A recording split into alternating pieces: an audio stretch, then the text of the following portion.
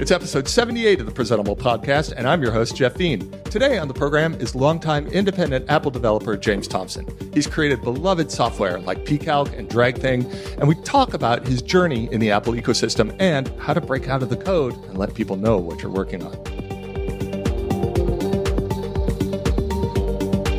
James, thanks so much for being on the show. Oh, thanks for having me. I have to say, I looked at your list of previous guests and I had that immediate I'm not worthy moment, but it is a pleasure to be asked to be on. Well, I'll tell you what, like I do tend to focus more on people who practice design it professionally and that's their sort of their vocation and stuff like that.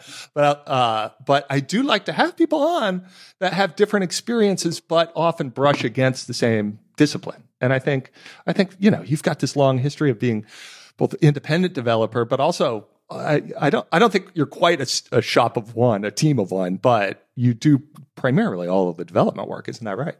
Yeah. My wife handles basically all the business and paper side of the business. And I do the kind of the development, the design, the marketing, the support. You have to wear a great deal of hats as an independent developer. Yeah, I want to dig into some of that. But before we do, I just kind of a little bit on a personal note, I wanted to take a moment. Are you a fan of the band Rush? Yeah, I mean, I like their songs, and I was as sad as anyone to see passing of Neil Peart. Yeah. I don't know. It's, I think, a factor of us getting old, but this seems to be happening a lot more than I would like right now. I can remember when my parents started saying that, like when Elvis and some of their old like 50s rock stars were going off, that they were saying like, oh, it seems to be happening a lot more. And I'm like, oh, all right, we're kind of getting to that stage where the people that were important to us in our developmental years, I think, are now dying. But for me, like Rush was this pivotal band. There was a time really before the internet, when being geeky or nerdy, it really did. It sounds like a trope now or a cliche, but it meant being sort of on the outside, or at least feeling like you're on the outside. And Rush was this super nerdy, geeky, progressive rock band that embraced all of that, the weird and the incredibly intricate, detailed music and stuff like that was nowhere near any of the like top 40 or pop or anything like that. But I would go, when I was young, to a Rush concert and see thousands of people who didn't fit in. And I think for me, it really changed what it meant to fit in. I'm like, how can they fill an arena with 20,000 people if this is music that like nobody listens to and is super, nerdy? So, and then, Neil is this, I would say, the world's most technically proficient drummer, like just making this outrageous music with these crazy time signatures and unbelievable drum fills, and just being able to see that live. I was very fortunate that I went with my brothers, both of my brothers, and we went and saw the very last Rush show in 2016 in LA. And I was hugely emotional, like, oh, they're done, they're going to go. I didn't think, Neil was only 67. I didn't think he'd go so quickly, but I don't know. It's very important to me. I needed a little moment to let that go. I've definitely had a number of times where I've thought, when I see a band that are coming through Glasgow, and I'll think, I should go and see these people, because how many other chances am I going to get? Yeah. Like Jean-Michel Jarre was somebody similarly sort of very influential in my musical upbringing, and he was coming through Glasgow a year or two ago, and I was like, well, I'm definitely going to see him. But he looked like he was probably in his 30s because he was jumping around the stage. So yeah. Well, that was the thing. All the Rush fans were like, well, maybe they'll tour again, maybe tour again. And Neil Peart was like, no, I wrote that music when I was in my 20s and 30s. I can't play it now that I'm in my 60s. He was like, it's just not physically possible for me anymore. So I'm done. I'm retired. So, So anyway, there goes Rush. But so you said you're from Glasgow. Yes, born and bred here. Apart from 4 years living in Ireland, which we will get to later. Oh, But yeah, this is my home, and I'm actually living almost within sight of the university where I went and studied computing science for my degree. Wow. So it feels like I haven't moved very far. No, but it's a wonderful city. I've been spending more and more time in Scotland lately because I got married to somebody last year who is Scottish and lived. Her family is still about 40 miles outside of Glasgow, in a little Scottish village with like literally green hills, sheep. It's on the 3 days a year that it's sunny, it's absolutely glorious. So yes, we've had a number of people come and visit us here because when you typically also when you meet Americans, you'll say to them, "Oh, if you're ever in Scotland, feel free to stay," that kind of thing. Yeah. And then last year, about 6 different people all said, "Yeah, sure, we're going to come," and I was like, "Oh, great, that's brilliant." But it was, of course, lovely to see everyone. Yeah, but it's a wonderful city too. We've spent a little bit of time up there, and it's just I think it's great. But they all got really good weather, and I was kind of trying to sort of say, this isn't, statistically, this is unlikely to happen for everyone. Yeah, that's it. Whenever I'm there, I'm like, so the weather, it's not so bad. They're like, oh, it's never like this. Yeah. When I told my partner's parents that I was going to get married, they said, well, what tartan will you wear? And it's not, hey, California kid, would you wear a kilt? But which tartan? And so I went out, got myself fitted for a kilt and wore a kilt for the wedding. And now I've got like the formal attire that I can wear. Apparently I can wear it to all sorts of things when I'm in Scotland. Yeah, I mean, I do not possess my own kilt. I typically, I have to say, hire a kilt whenever the occasion. The last time I wore one was indeed to a wedding that we were both in attendance of. That's right. But my tartan, like the Thompson tartan, was invented in the 70s because all these things are like invented fairly recently. Yeah. I don't want to say it's all made up because everything in the world is made up, but you know what I mean. Yeah.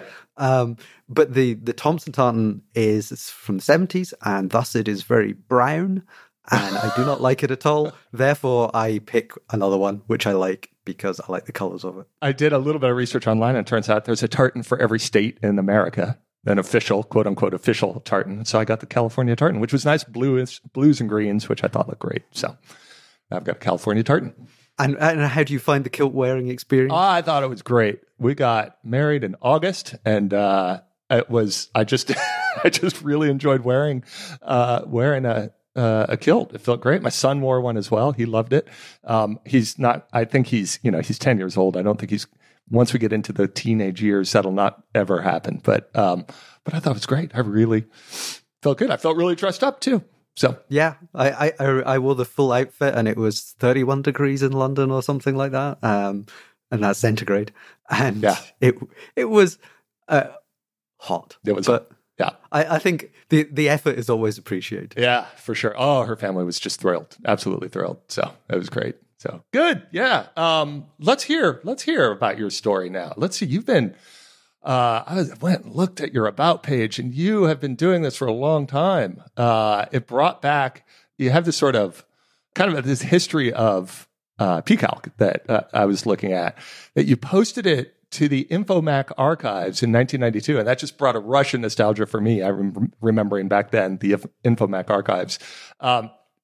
We can go back to your days at Apple, but I kind of wanted to start with that, just to give people a sense of what it was like to make software 25 years ago. Very different than today. Yeah, and I point out that it's 28 years ago.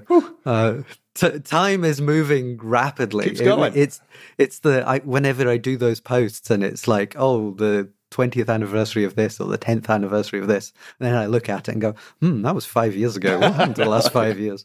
But yeah, it was a time pre-web, so people were reading Usenet news groups. CompSys Mac apps was one where a lot of information was posted. There were, tidbits was going then and was primarily distributed through Usenet and things like that. And we should point out Usenet is essentially like Reddit, but everybody acted like a grown-up, I think. Well, on some groups anyway. Yeah, sure.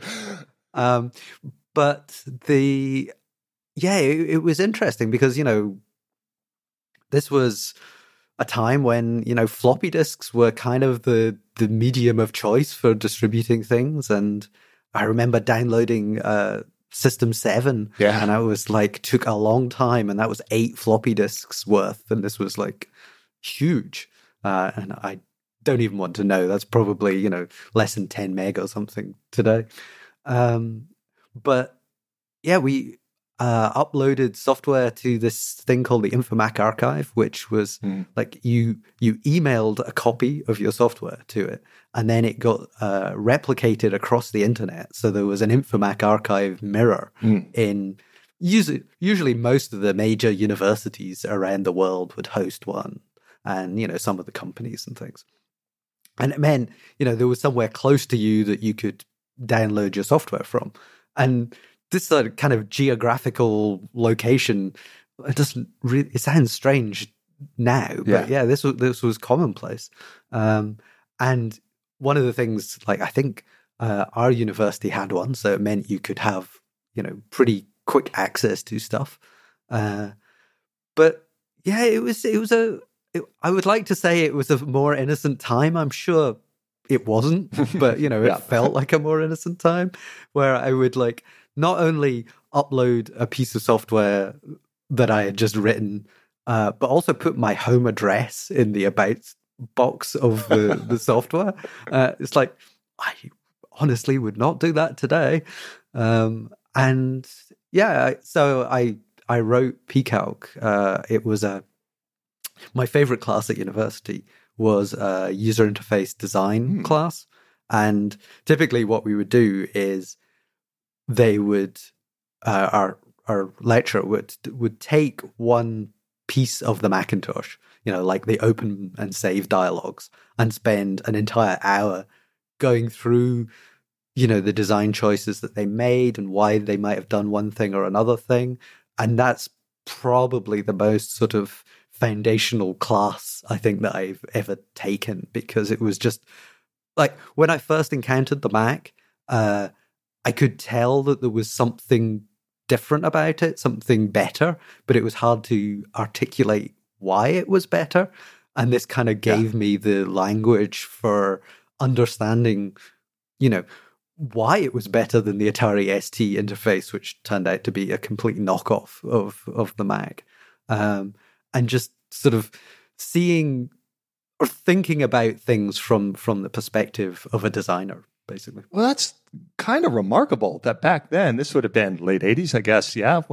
This was like probably 1991, right about Yeah. But that there would be a course that went into that level of detail of the user experience of applications and stuff like that. It feels like so much of that stuff was pretty. I guess we were 6 years in since the launch of the Mac itself, but this idea that was this part of a computer science curriculum? Yeah. Wow. So we did courses on sort of down to algorithms and code and all that stuff, but there were a number of different modules that you could take and I wanted to get a sort of wide exposure to different things. So like we did, there was a course on graphics, which was talking, about 3D graphics, which was back in the early 90s was, fairly new. Sure. And lots of stuff like that. So, it was a really good course in terms of teaching me about making software is not just writing code. Yeah. And understanding that. And, user interface design is something that that's where pCalc came from, was we did a class early on, which we were to design a central heating controller, like a physical controller that would go on a wall. And we were building this in HyperCAD. And it was to understand, because it's a simple thing, set a temperature, put the temperature up and down, that kind of thing. It's like thinking about all the different possible scenarios of things you would want to do and all this. And so it was a really great course. And Gilbert, if you're out there, I really appreciated it. And that's where PCalc came from, because in doing this central heating thing, I had designed this like fake LCD font for the display and a bunch of sort of designs of buttons. And I thought, well, I could reuse that. I was trying to learn how to program the Mac. I thought, oh, pick a simple thing to build as my first test app, because I didn't know how to program a Mac at this point at all. And I thought a calculator would be a good choice. So I had like the graphics pretty much done, and then it was just a question of doing the code. And yeah, that's where it came from. And 28 years later, I'm still working on it. Amazing.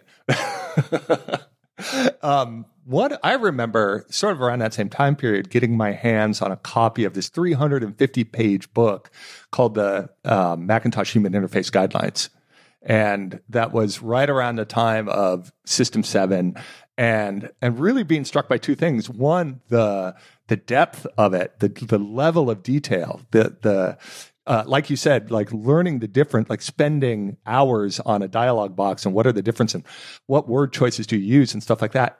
And that was part of it. The other part of it was how deeply ingrained the user-centered aspect of it was, about the idea of like, don't make this for yourself, make it for the people who are going to be using it. And to me, it, in my mid-20s, early 20s, probably when I first saw that, I was like, oh, of course, like, I thought, that book in particular, and like as I was sort of preparing for our show, I found a PDF of it online, so I'll put a link to it in the show notes. But go take a look at it. It's a really remarkable document from back then. I have a copy of the book sitting about 2 feet away from me underneath my desk. So I feel that I'm absorbing the knowledge from it even now. But yeah, it was like one of those books, and you sort of read through it, and it was like just all these sort of fundamental things that I hadn't really considered. Mm-hmm. And clearly a lot of very clever people at Apple had considered. And the consistency of like the Macintosh user interface and stuff was something when I was working on my own apps. It was kind of like, I can only aspire to have this level of thinking about things, but I'll do my best. Yeah. Let's take a little break here. I want to hear from one of our sponsors, and we'll be right back. This episode of Presentable is brought to you by our friends at Kensington. These are the people who make universal docking stations that are designed to increase your productivity. It's so easy to use. You can get access to far more ports on your laptop and make your nice MacBook, Chromebook, or other laptop as powerful as a desktop. It's plug and play with no drivers, so you can enjoy up to dual 4K displays with HDMI and DisplayLink video connectors, plus USB 3, USB-C, and Thunderbolt 3 with power delivery available. The Kensington engineering team has 3 decades of experience making these things in high volume manufacturing and all sorts of other IT products as well. Plus, they have rigorous test cycles and quality control. And that means all their products are tested above industry standards. So, if you're an IT decision maker looking to find the right docking solution for your organization, check out Kensington's Pro Concierge program and test drive any one of their docking stations today. Visit kensington.com/presentable right now to check out the Kensington docking stations. That's kensington.com/presentable to learn more. Thanks to Kensington for their support of this show and all of Relay FM. All right. So you had this remarkable class that sort of opened your eyes to user interface and spawned the first piece of software that you had written, the calculator for the Mac. Was that before you went to work at Apple, or how did that all come together? I had written another app called DragThing, which was an application dock launcher app back before there was a dock. And I started that in 94, I think that was released, 94 or 95. Yeah. And in the release notes for both the DragThing and PCalc, it said, if there's anyone out there at Apple reading this, I'd really like to work for Apple. And in later versions of the software, that line got changed to be careful what you wish for. And somebody reached out from Apple, and this was in Cork in Ireland. Uh-huh. There was Cork was mainly a manufacturing and assembly plant, but there was about, I think it was 200 testers and 50 engineers who were working on things. And there was a lot of software testing going on because Apple was trying to have a sort of 24-hour testing process at the time. So, the people in Cupertino would have a new build of the OS. At that point, it was System 7. And it was still System 7 at that point. Yeah. And, this would get handed off to Japan and would get handed off to Europe. And then by the time the engineers woke up, they would have a lovely list of bugs that they could deal with. Or at least that was... The sun never set on the Apple empire is basically what they were trying to achieve. Yes. Got it. But there was this group of engineers and they were working on, not the highest of profile stuff, but they were still working on things, like the installer. When I joined, in fact, the first product that I worked on for a grand total of 2 weeks was the installer for Copeland, the operating system that was killed as I joined Apple. So, and people kept working on it. It was quite funny because nobody actually believed that this thing that had been in development for years and years would be unceremoniously killed. But indeed it was. So I worked on a number of things at Apple. And the first real project that I worked on was a port of the 101 Dalmatians Disney print studio, which was being done in-house for software. It was Disney Interactive wrote it, and they had a Windows version. And it was being done in-house because Apple wanted software for the performers that were due to come out. Wow. So that was an interesting experience because it was my first kind of team project, really, that I had worked on. And so I learned an awful lot, and I did a lot of the user interface code. And we had the design handed to us, which was also a new experience of, make this exact thing. Right. And just, trying to do it and to make it exactly the same, but also to respect what the Macintosh side of things would do. It was interesting, but that was a great project to work on. After that, we did 101 Dalmatians. No, not 101 Dalmatians. We did Hercules, the next Disney film print studio. That was another sort of 3-4 months work on that. And I have still not watched that film to this day because I spent so much time looking at the assets for both the 101 Dalmatians and the Hercules movies, and I was completely fed up with them. Yeah, I can imagine. There's only so many greetings cards and height charts that you can print out before you are jaded with the whole experience. But then I was at Apple between 96 and 2000, which was probably one of the most interesting times at Apple because so much stuff happened. When I joined Apple, I hadn't realized this, hence part of the be careful what you wish for. Apple was like 1 quarter away from bankruptcy at this point. That's back in the Gil Amelio years, yeah. Yep. Well, this was pre Gil Amelio. I remember Gil Amelio coming in and being projected on the giant screen in the assembly room hall and doing unfortunately, we're going to have to lay lots of people off. And it was like, oh, what company have I joined? Right. But, then there was the speculation, Apple is going to buy B and we're going to build an operating system around that. That didn't happen. And then this guy, Steve, came back and he moved very quickly from being a sort of interim advisor to interim CEO. And then mysteriously, we bought Next, and all the people from Next were now in charge of Apple. Mm-hmm. And it was just complete rapid change and lots of things happened. But the next project I worked on was... So I've impressed upon you so far my skills and my desire to work on user interface problems and things. Yeah. So I had said... there's this new operating system. I'd really like to do something for it. So, my manager says, we've got the perfect project for you. It's a networking authentication server with no user interface. I'm like, well, I will learn new things, but this was not the project for me, really. It was based for when. So, as it turns out, the project that I was working on was this thing called the iMac. We didn't know it was called an iMac. In fact, we didn't know what it was at all, because Apple in the reign of Steve Jobs was very much about security and privacy of one organization against another in the groups, because one side of the company didn't know what the other side was doing.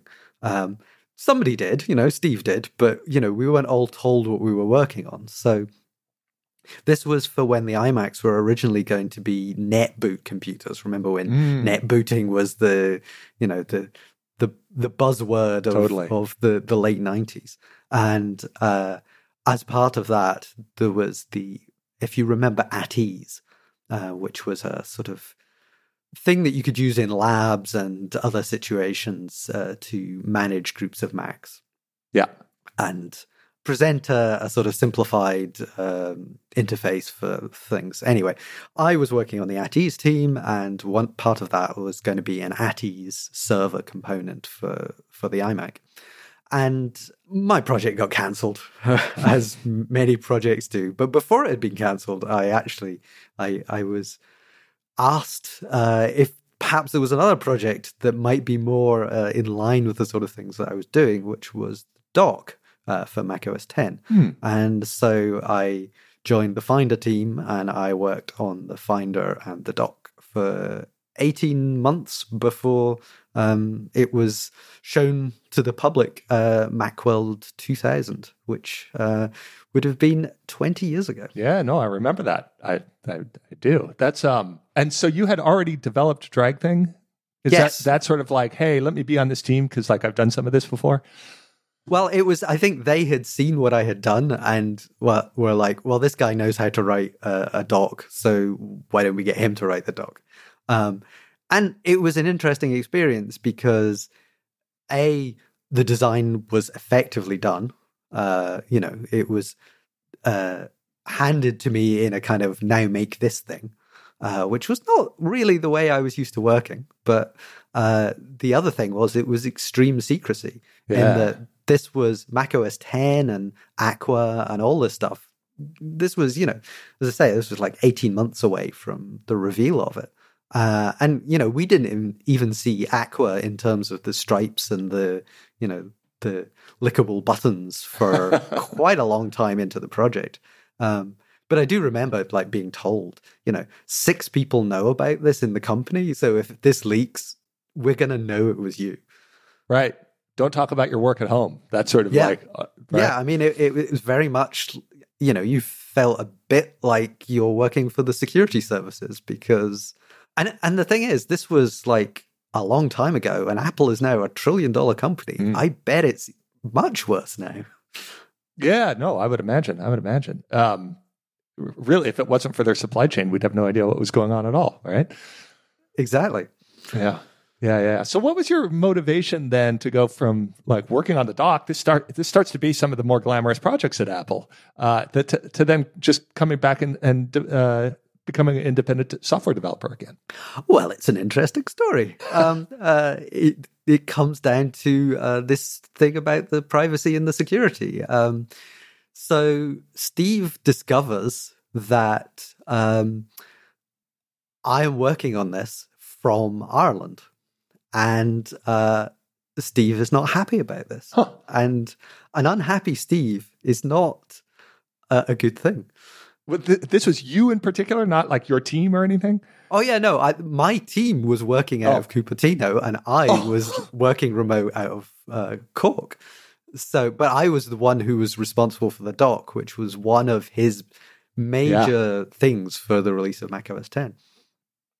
So, I shall not repeat the exact phrase that was used to my manager's manager, but I believe Steve backed him up against a wall, and I've had this told to me by people who were in the room, and said, It has come to my attention that the engineer for the dock is in freaking Ireland.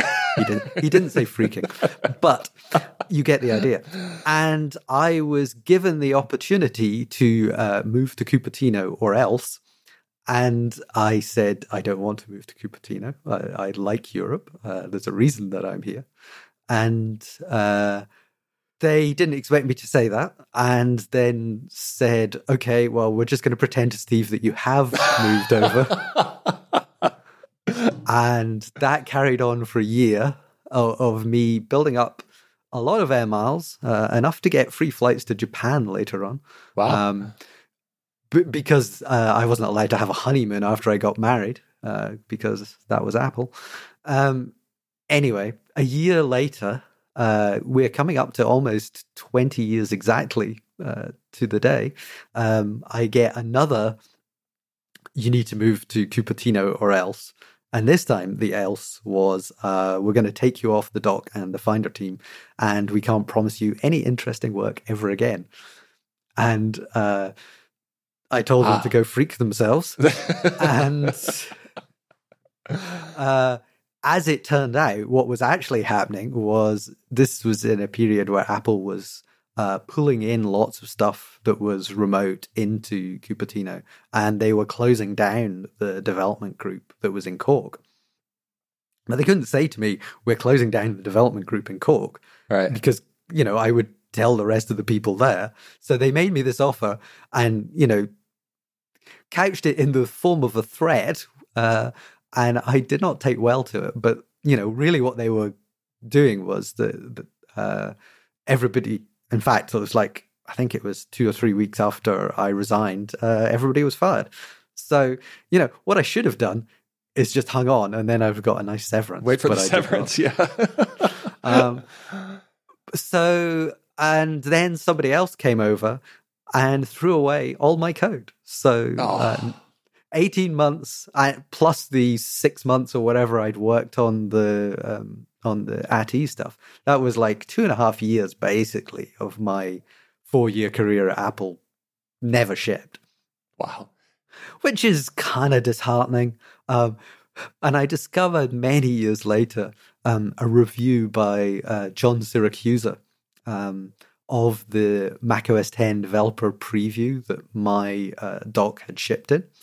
And he talks about how the dock in great detail about how it was a complete failure and various other things. And that I'm glad that I never discovered that at the time. Oh my goodness. I found it like 10 years later. I consider John a good friend. So, but It was just one of those, I didn't design it. And I went back and I did drag thing again for macOS 10. Yep. Because, I was burning my bridges on all that stuff. I think it was probably the right decision. The way some of the stuff I'd architected things probably wasn't the way to go. But, I was in my, I don't know, early mid-20s at this point. Sure, yeah. I look at the people in their early mid-20s that I know, and I think, you shouldn't have any responsibilities. There's lots of really nice 20 to 25-year-olds out there. I just mean, I look back at pictures of myself, and I was so young, and I would love to go back in time and try again with the experience that I have now to do these things. Oh, yeah. Yeah. No, I mean, I feel that I feel the same way. I was at Wired Magazine in those years, and we were trying to build the first websites. We had no idea what we were doing. And one of the things I feel so fortunate about is that I work so closely with this creative director that was, in the right at the height of her career, and probably already had 15, 20 years experience when we were doing that. But I knew HTML. So we kind of paired together, and I really felt like I got an apprenticeship out of it. And that idea of, no, we're not equipped to manage corporate politics and fight for our ideas and any of that stuff when we're in our 20s, is something I try, this is something to try to foster with what's the best way to get design education is to spend a couple of years working for somebody who really knows what they're doing. But that can be very, very challenging. I get that. I want to ask you some more questions about that, but let's take another break. And this episode of Presentable is also brought to you by our friends at Pingdom from SolarWinds. When you're listening to this podcast, how would you know if your website had gone down? Would you know if customers couldn't click that Buy Now button or access your content? You might stumble across a problem by luck, but that's no good. You need a system. You need something to tell you that everything is running smoothly on your site, and more importantly, when it's not. You need Pingdom. Pingdom detects around 13 million outages every month. That's more than 400,000 outages every day. Pingdom helps keep your sites and the sites you love online. It doesn't matter if you're a startup or a Fortune 500 company. You need alerts about any critical website issues. They'll let you customize how you're alerted depending on the severity of the outage. Plus, they'll track and analyze your website's load time so you can see what's affecting the user experience. If you have a site of any size, you need Pingdom. And Pingdom has a no-fuss approach to getting started. All they need is your URL that you want to monitor, and they'll take care of the rest. Go to pingdom.com/relayfm right now for a 14-day free trial with no credit card required. And when you sign up, use the code presentable at checkout, and you'll get a huge 30% off your first invoice. Thanks to Pingdom from SolarWinds for their support of this show and all of Relay FM. All right, so you left Apple and went back to work. And by the way, let me just say how much of a fan I was of DragThing. I use that. If I look back on my many decades of Macintosh use, there's very little use of the Finder. I've always had something like DragThing for a long time. I used Quicksilver for a while. People remember that was one of the first, you hit the command spacebar and you can type commands straight in and things happen very quickly. I still use Alfred today. So these kind of utilities, I think, are fundamental to at least my use of the Macintosh. So thank you for that. Yeah, I mean, DragThing was the first shareware product that I really released. So it was it paid for this apartment that I'm living in, amongst other things. But it was a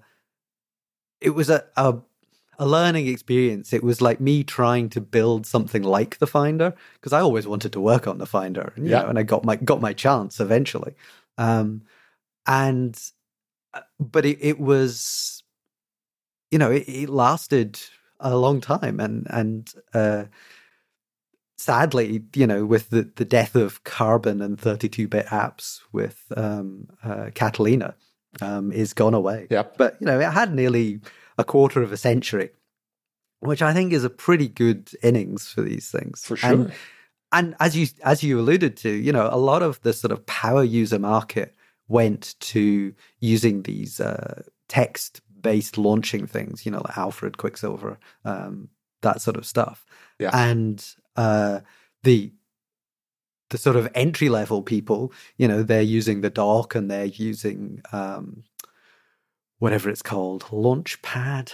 There's so many little ways to launch apps. Or even Spotlight to some extent, Yeah, I mean, honestly, that's what I use, because there's a very few things that I use. So I just hit, command space and type, PH, and it launches Photoshop, and I'm fine. Yeah. But it was an interesting thing in trying to build a sort of peer to imagine something as if it were part of the system, and how would Apple do this? And I went a bit out of control with the options in all the preference dialogues and everything, which is kind of what I do, which is I think my greatest weakness as doing design is, if I'm faced with a difficult choice between two behaviors, I pick both of them. But it was really fun to do, and it was, PCalc was my first app, but DragThing was the first kind of full thing that I created. So it was kind of sad to see it go. Sure. And I used to, get lots of emails from people who are kind of not moving forward onto Catalina because they can't give up DragThing. And I'm like, because of the way it's written, using Carbon, it would be a complete ground up rewrite to do it. And it's not economical to do that, because there's certainly, I can tell from the software update numbers how many people are still using it, and it's in the thousands. Yeah. And that's not a big enough market to sustain development of something that I am not even 100% sure what its place is these days. Sure. To be a mod, what if you were redoing it all? What would you do now? I mean, I say this, and it's not true. I'd like to go back to Apple. That's not true. But I'd like to, go back and have another stab at, because the dock's been effectively unchanged for 20 years. Yeah. I mean, I've known it for 22 years, and there's got to be something better that can be done for this day and age. But, the Mac is kind of frozen in amber like something out of Jurassic Park. So, don't change it too much, I guess. And everybody can just die off and the rest will be using iOS devices. So let me shift gears a little bit and ask you a bit about how you make a living at this, right? So it's one thing to make wonderful software, but people have to find out about it. And that, to me, is one of the things. So I work with startup founders all the time. And, and the difference now, like we were talking about, you send something in 1992 to the InfoMac archive, and you're going to have a pretty good sense that everybody who is into shareware software for the Macintosh is going to find out about it. That's probably all the marketing you really needed to do. But that's not the world today, where there are how many calculators are there on the iOS App Store, right? Like, an uncountable number. I think. Yeah, that's right. So I just wonder how you think about, actually, there's a part of your job that's not writing the code. That is, I got to be out there and make sure people understand what I do and what I have and things like that. So it's difficult because, I could sit here and I could say, well, my success is down to, my clear, genius in marketing and all this. But I don't think that's true. I think my success is down to my past success. And, because 28 years ago, everybody knew my software. A lot of people still knew my software when, like, I was doing the iOS version of PCalc or whatever. And PCalc got bundled on the Anglepoise iMacs for a year. Huh. So, that was a quite sizable number of people had a copy of PCalc on their Mac. And there was a large time that PCalc was free. So if you've got probably millions of people who know your software already, it's not a hard. Well, it's hard. It's still hard, but you're incredibly lucky. Like, so when the version came out for iOS, I mean, also when the iOS version came out, it was on day one of the App Store, and there were literally 400 apps on the store. Yeah. So I think it was the only calculator, and being there on day one certainly helps. And if I had to give any advice to people starting out, is be there on day one. Because if you are there for the launch of a new Apple thing, whatever that Apple thing is, Apple will generally look upon you favorably, and like getting seen on the App Store, search on the App Store is really a hard thing. I mean, search on any of these platforms is, because there's so much content. Anybody can be a developer, musician, writer, whatever these days. But, App Store editorial decides what stuff might get featured and things like that. So if you have something that is, there early on and adopts a lot of Apple new technologies, then you have a much greater chance of getting featured than if you're like a year later. But yeah, I think a lot of my success is down to luck and knowing people. And I think I don't want to kind of put myself down in the sense that I think if my apps were terrible, I wouldn't do well. But I think having a great app does not guarantee that you're going to be successful. Right. And yes, so it is how do you become visible? And one of the ways I've done that, or to make my apps visible, is to try and make myself more visible. So that's going on the podcast circuit, or trying to engage with people on Twitter, and there's a lot of ways. Speaking at conferences, things like that. So that that there are ways that I have tried to make myself more visible and known in the Apple community, and that seems to have translated also into some visibility for my software. And also I do dumb things like hide entire games inside the about screen of a calculator and things like that. Yeah. So write. I also write the occasional blog post, which I'm very bad at actually getting around to doing. But there's things like that can help kind of raise your visibility, particularly as an independent developer, and being kind of available on Twitter and email and whatever for people to talk to you, I think also helps. People appreciate being able to, reach out to the person who made something and ask them a question. Yeah, it's one of the things I've noticed about software that's developed by independent developers or small teams is how they can retain the nature of the personality of the people behind them. And how that changes. It's like everybody's nightmare when the app you love gets acquired by some big company, right? Because oh no, it's going to turn into one of those terrible experiences with no support. And, anyway. And I think you've done a really good job of sort of maintaining a sense of personality and a sense of humor and a sense of dedication that this is software that's deeply supported. I mean, I think I can retain all that because financially it's doing well. So I can make decisions, because it's just myself and my wife. We don't need to satisfy, venture capital or anything like that. We just need to make enough money to have a reasonable life.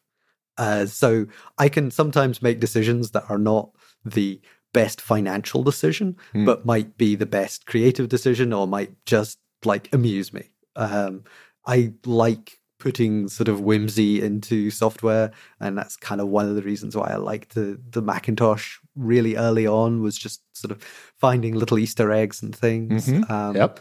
And so that sort of personality is kind of what I remember seeing out of software in the early 90s, and I'm trying to maintain that.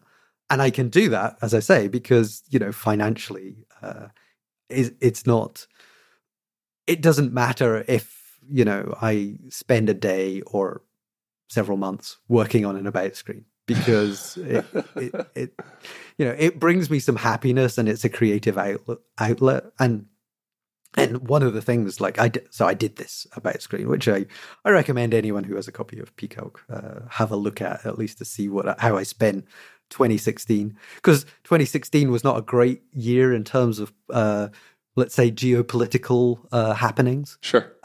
So I needed a creative outlet for that, and that's what the about screen was. Yeah. And therapy. Yes, it is 100%. It's let's just write something that's really, really fun. And I can just not think about the rest of the world. And but I took that, and I've been playing Dungeons and Dragons over the last year with a number of people in the Mac community. And out of that, and out of the code that I wrote for the about screen, which is a lot of 3D graphic stuff, which I had no great experience in doing. And I wrote this D&D dice rolling app. Which, I got the original version because, as we were saying, Peacock's 28 years old, Drag Thing was 25 or whatever years old. I don't get to say select the new project command in Xcode very often. So I decided, okay, I'm going to do something different. And this is, again, comes down to sort of software through therapy through software. It was, I'm going to give myself a week to write this dice rolling app, from new project to shipping it on the store. And I managed it in 2 weeks, which I think is not bad. So I created it. I had a prototype running in a week, and I sort of polished it for a week, and I released it, and it did pretty well. I then spent far too long working on updates to it beyond the point of economical justification. But it was interesting because it was different in the way that I do design normally, which my normal design practice is I just write it entirely for myself. And, I have a small group of testers, but they typically don't chime in with comments, So I figure if nobody actually says I'm doing anything wrong, it's probably okay. Yeah. But for DICE, the way I did it was this D&D was done for the Incomparables Total Party Kill podcast, which I recommend everybody check out, of course. And I'll put a link to it then.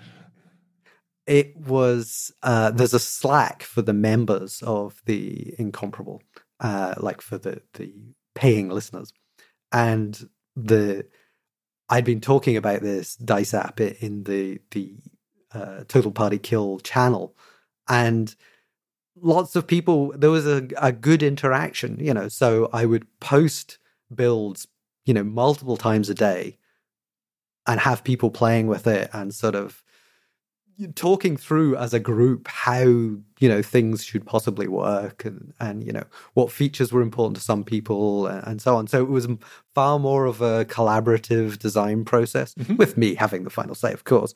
But it was, I was trying to be a lot more open to other people's thoughts on things, which is something that I'm typically guilty of not doing, even people in this very building.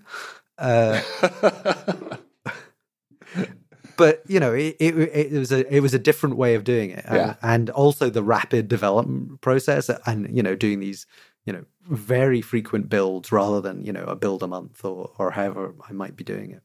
Yeah. No, I noticed that on Twitter, you had proposed doing a simplified interface to the app for kids because they want to be able to roll dice as well.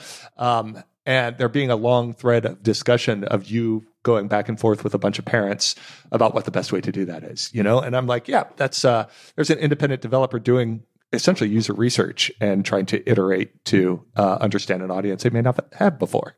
Yeah, and I think I'm still falling down into old bad habits of like the advanced settings in the app are fairly extensive. It looks quite simple on the surface, and then you start scrolling this list and it's down into the very depths of graphical options. But it's been a fun process to make something in a slightly different way and to design it in a slightly different way. And I think being public, or at least semi-public with it, also helps in terms of people feel a certain degree of ownership, I guess is the right word, of the product. And so, I've got this core of extremely dedicated fan/testers for the product. And that's been very helpful. And it's actually done surprisingly well as a product. I mean, it's not like retiring money or anything, but it's it would keep me in Mac Pros at least, or low spec Mac Pros anyway. Yeah, that's right. Well, James, I feel like we've kind of come full circle. We started with Rush and we ended with Dungeons and Dragons. Not bad. That's a lot of ground to cover. Yeah, I mean, the 80s are never going to go out of style. I don't think so. Let's see. Where can people find this stuff? TLA.systems is the website. Yeah. That's the main website, pcalc.com for everything pcalc related. And I am James Thompson on Twitter, and that's Thompson without a P. And you are frequently on here on Relay FM as well. Yeah, I currently hold the joint title of most frequent guest on Clockwise, which I think guarantees that I'm not going to be on Clockwise for a while now. But I'm on a number of podcasts, or I turn up as a guest. I'm also on The Rebound, which is another tech podcast, as I'm a stand-in, but Lex is off so often now that I'm almost full-time. But and also on the podcasts of The Incomparable, including the aforementioned Total Party Kill at the moment.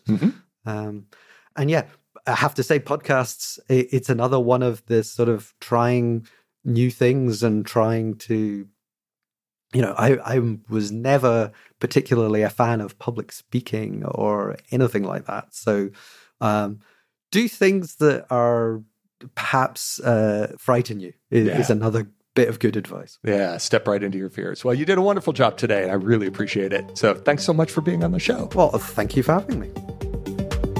And that's another episode of Presentable. Hey, got any questions? You can email us at hello@presentable.fm or get in touch via Twitter by following Presentable FM. We hope you've really enjoyed the show, and if you do, could you take a moment and give us a rating on iTunes? It really helps, and we'd really appreciate it. Thanks for listening, and until next time, I'm Jeffrey Bean, and this was Presentable.